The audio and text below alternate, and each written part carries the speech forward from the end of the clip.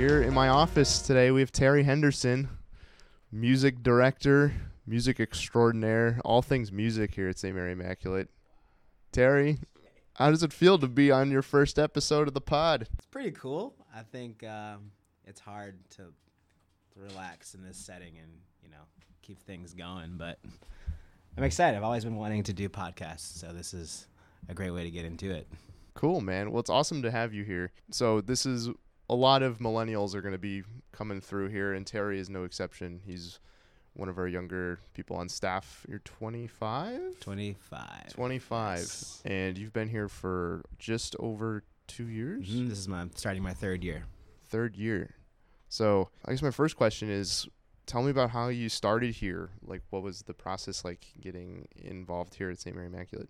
So it's actually a very interesting story. My voice teacher from DePaul was very close with the previous pastor here, Father David Meadow, and he was looking for a music director because my predecessor was leaving. So they needed to find someone to come in and kind of change things, elevate the music department, and keep things afloat. So my teacher recommended me for the position, and Father David and I had multiple meetings after that. I came and toured the building. I sat in a couple of masses when no one knew who I was. But it was a very quick process. We did a lot of conversations while he was in London, and then we met maybe 3 or 4 times when he came back. And the last music director was out on Friday, and I was here Monday morning. Holy cow! There was a 2-day turnover. Two-day turnover. So I never really met her at all to know who she was. I only heard from stories and what she did before and what she left, but there was no prep. There was no documents. This is how things work. So a real trial by fire. Yes, there was no smooth transition for me. So I've spent most of the first year just learning how everything works. Yeah, it's funny because they don't tell you that when you first get into the employment world, that a lot of your initial job is just figuring out what the heck you're trying to do. Yeah, they don't prep you for that at all. It's just here are all your skills and tools to do said job you want, but also you have to learn each employer's procedures and how they do things. Mm-hmm. And you really don't get to the grunt work of what you've been trained to do until very far after you learn how things work in the place where you're working. I always joke around that it's my third year and I still have no idea what I'm doing. That's very reassuring. As someone in the congregation, you're like, oh, I wonder if the music guy knows. Yeah, so I mean, you always look professional up there because Terry conducts the 9 o'clock choir, mm-hmm. and so he always makes his presence known. You'll see him because you're like, oh, it's the guy with the funky hair. Yeah. And that's how people know you. Yeah, it's become it's either funky hair or crazy socks are the two things that people know me by. That's true. Your sock game is very strong. Thank you. You do have good socks. Even in the office, again, the meetings all that. Oh, Terry's got cool socks on. I can't pull off socks like that. You just got to do it. You just try. Just put on. Just get a. That's your fashion advice. How do you? If you don't feel like you can pull off a certain sock, you just try it. Start with very basic things and then go extreme. It's fine. I'm wearing striped socks right now. He does. For our listeners, he has very nice socks on. Gray, orange, green stripes. Mm-hmm. And purple. Yep. Purple accent in there. Yeah. Strong sock game. Say what you want to about the music, but man, he's got great socks. Got great socks. That's all that matters. Fashion game on point. And so when you started here, what was your background college wise? So I started singing at 6, and then I was in a choir for 12 years, Chicago Children's Choir, and then I went to DePaul for my BA in music, focuses on opera and composition, and there you go. So I've been doing music since a very young age: piano, violin, conducting, composing. So it's kind of been ingrained in me for a very long time. And took it on to college. And was it particularly Catholic music too? I know the certain choirs and stuff, they'll Catholic music has like a very rich tradition. Yeah. In classical music. So I guess the proper term you're looking for is sacred music. Sacred music, Mm-hmm. yeah. So most major choirs or just choir standard repertoire does involve a lot of sacred music, because that's where the music kind of was born, was during early church, Gregorian chant, and all that stuff, and everything was borrowed from that style. So I did learn a lot of all that. When we had to do the Our Father in Latin, I learned that in school, so it was very easy for me. But stuff like that, yes, I did learn a lot of sacred music. So coming here was just like, okay. And it seems like a lot of, like I talked with Emily, and I know I've talked with Diane, she'll be on the podcast soon. It seems like a lot of people, ministry isn't like what they set out to do. When you were studying music, what was the goal in your mind before you started here? That's a tough question. I know I was job hunting. Yeah. 100% job hunting. I was working at a restaurant before while I was in college, and just kind of became a manager and picked up more hours as I graduated. But the goal was to go to grad school, to keep learning and keep doing other things, and just to defer loans and to keep learning and keep studying.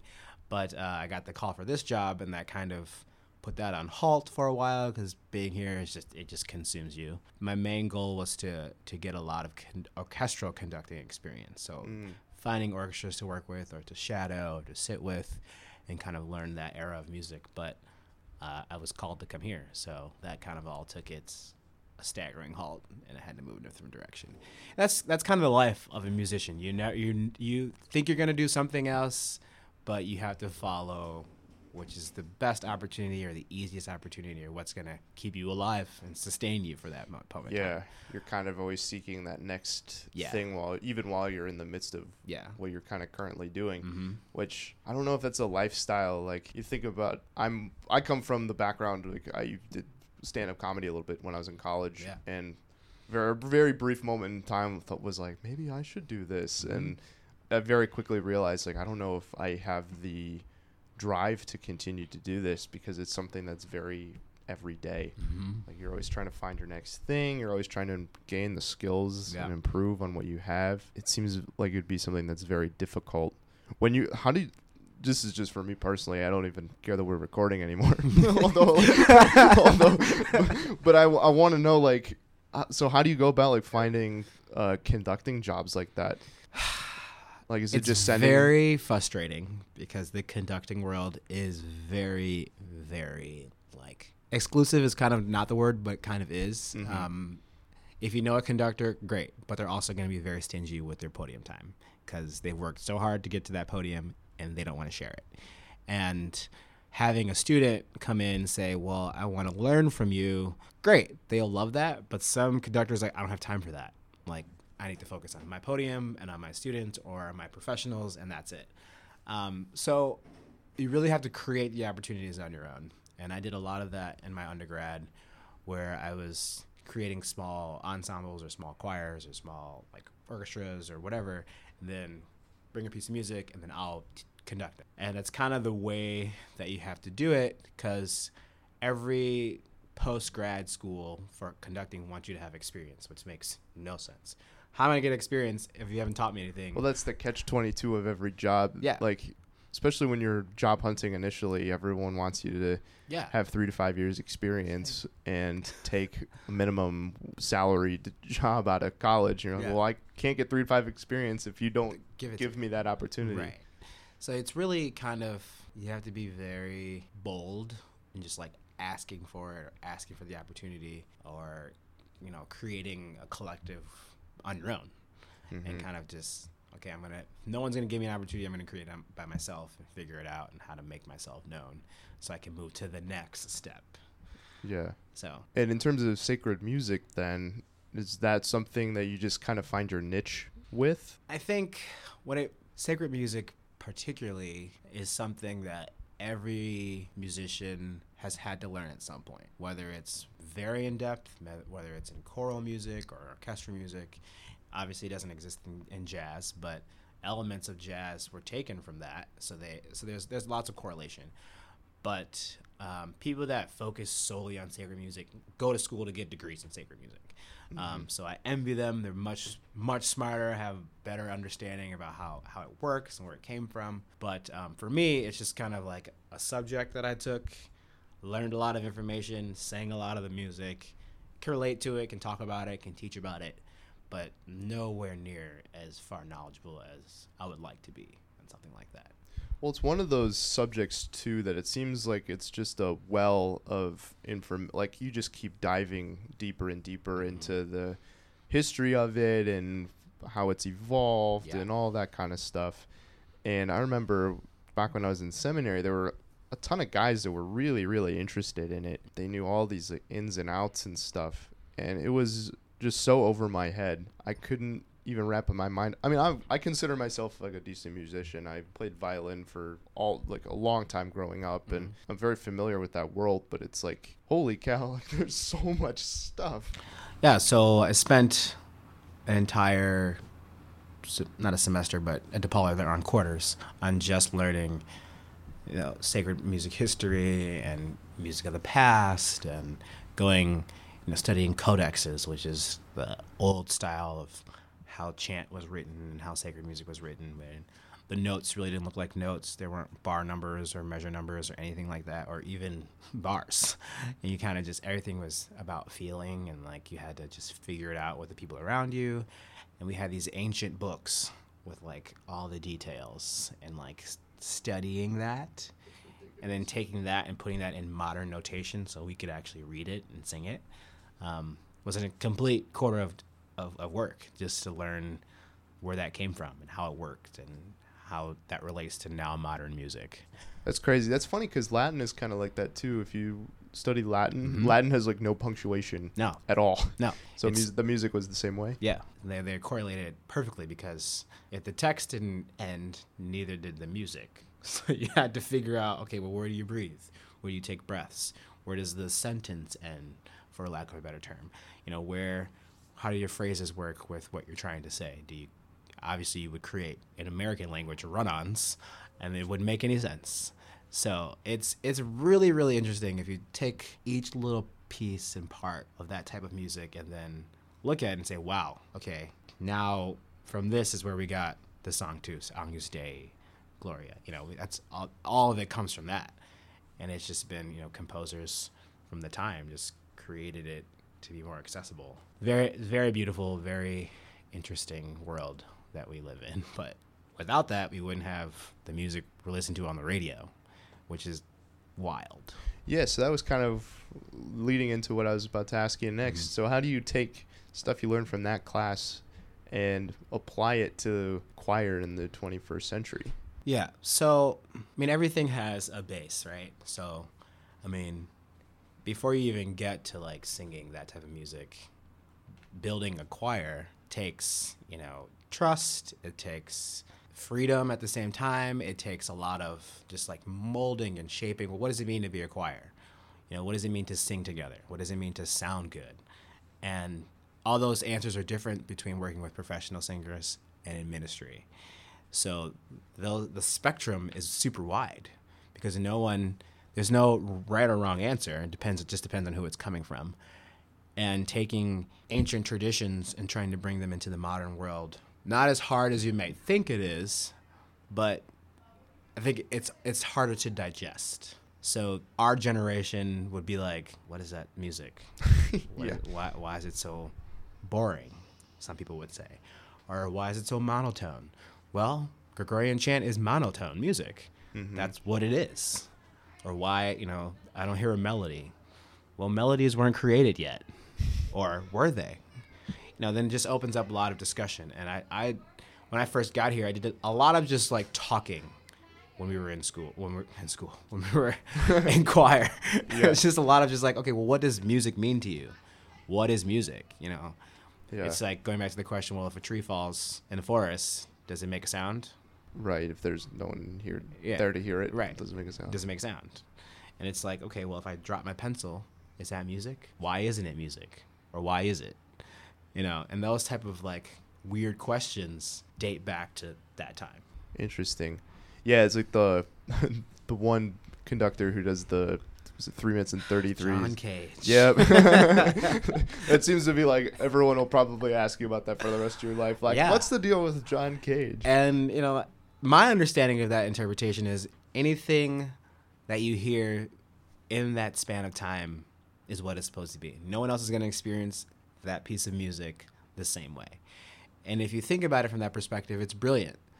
And a lot of people think it's like ludicrous. So you just hired an entire orchestra to sit on stage, turn on stopwatches, and they literally turn blank pieces of paper. They turn pages, which... So they count in their head. Mm-hmm. What's the time signature of that song? What's the time signature? Is there a time signature? We don't know. And I think it's kind of up to the environment to create that. That's where you get into like new music and atonal music, all that stuff, like very experience type music, and like let's experiment. Let's figure out, okay, we're gonna do a complete piece but of silence. But is it really silent? Is the question he's asking. Right. Yeah, it's an interesting look at, and it's an interesting exploration of what music actually is, which is, like you said, is the point of the music. Mm-hmm. I remember being in an orchestra for non-music majors at the University of Iowa. And so it was like a 1 credit hour class. Uh-huh. The only thing you had to do was you had to go to a performance on campus of the orchestra, and you had to sit at the orchestra for the concert. So like you could miss every rehearsal if you wanted to, but as long as you were there for the concert and you played, you got credit for being in the class. Wow.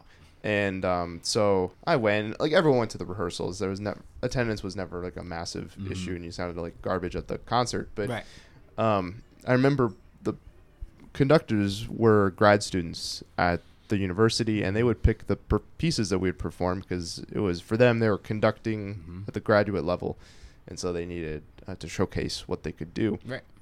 And I was always so mad that they never picked like classic songs. Like they never picked anything from Mozart or Beethoven or any of those. They always picked something from like the early 1900s or like the late 1800s. And classical music would be considered like modern, but they were always kind of funky sounding. I never particularly enjoyed playing those. That's interesting. Yeah. And I mean, on the evals, you were like, let's play something modern or classic next time. And they never heeded our cries. Well, yeah, we're also in a very interesting time for classical music and music that's not like radio right now. Yeah. And that world of music is kind of suffering in a lot of ways because we were always supported by the older generation, which is unfortunately dying out. So, I mean, you can see major opera companies are having this problem, major like symphonies are having this problem because young people not enough young people are going to those type of productions. We don't consume that kind of music. Right. Unless you went to school for it or you appreciate it like me. Like, I'll go to the symphony if it's something I want to hear. I'll go to the opera if it's one of my favorites. But I'm a special case. Right. Like, I can't talk to one of my other friends like, well, let's go see an opera this weekend. And you're like, excuse me? Yeah. Opera is like pretty much where I draw the... Like, I'll go to a symphony, but opera is... I bet that's one of those things, though. I'm probably just stubborn. Like, I'd probably really like it if I went. And that's the thing that world is trying to figure out. How do we appeal to the younger generation? How do we get these millennials and Gen Zs in these seats and supporting the classic art? How they're doing that, it's kind of working. We're figuring it out, but it's something that has to be figured out, or we lose it all, and then we'll end up losing sacred music because not enough people are studying it. Yeah. Or we'll end up losing, the people will just know things from like Brahms, Beethoven, and Bach. But what about everything before that and everything after and everything in the middle? So it's a big, I could talk about this stuff for hours because it's a big just pitfall of everything. And like, there's never enough information. Yeah, and there's never like a solid answer either. Yeah. Which is... You just kind of just keep going and going and going till you might find a spot to stop talking about it. Yeah. And to move on. Well, I guess at this point, then we'll just stop talking about it. So, Terry, thanks for coming on. We're going to have you back for another one soon. So, Awesome. yeah, if you're ever at the 9 o'clock here at St. Mary Immaculate, wave at Terry. He will be waving in the opposite direction at his choir. That was good, John. Okay. All so, right. yeah, thanks again for coming, and we'll see you next time.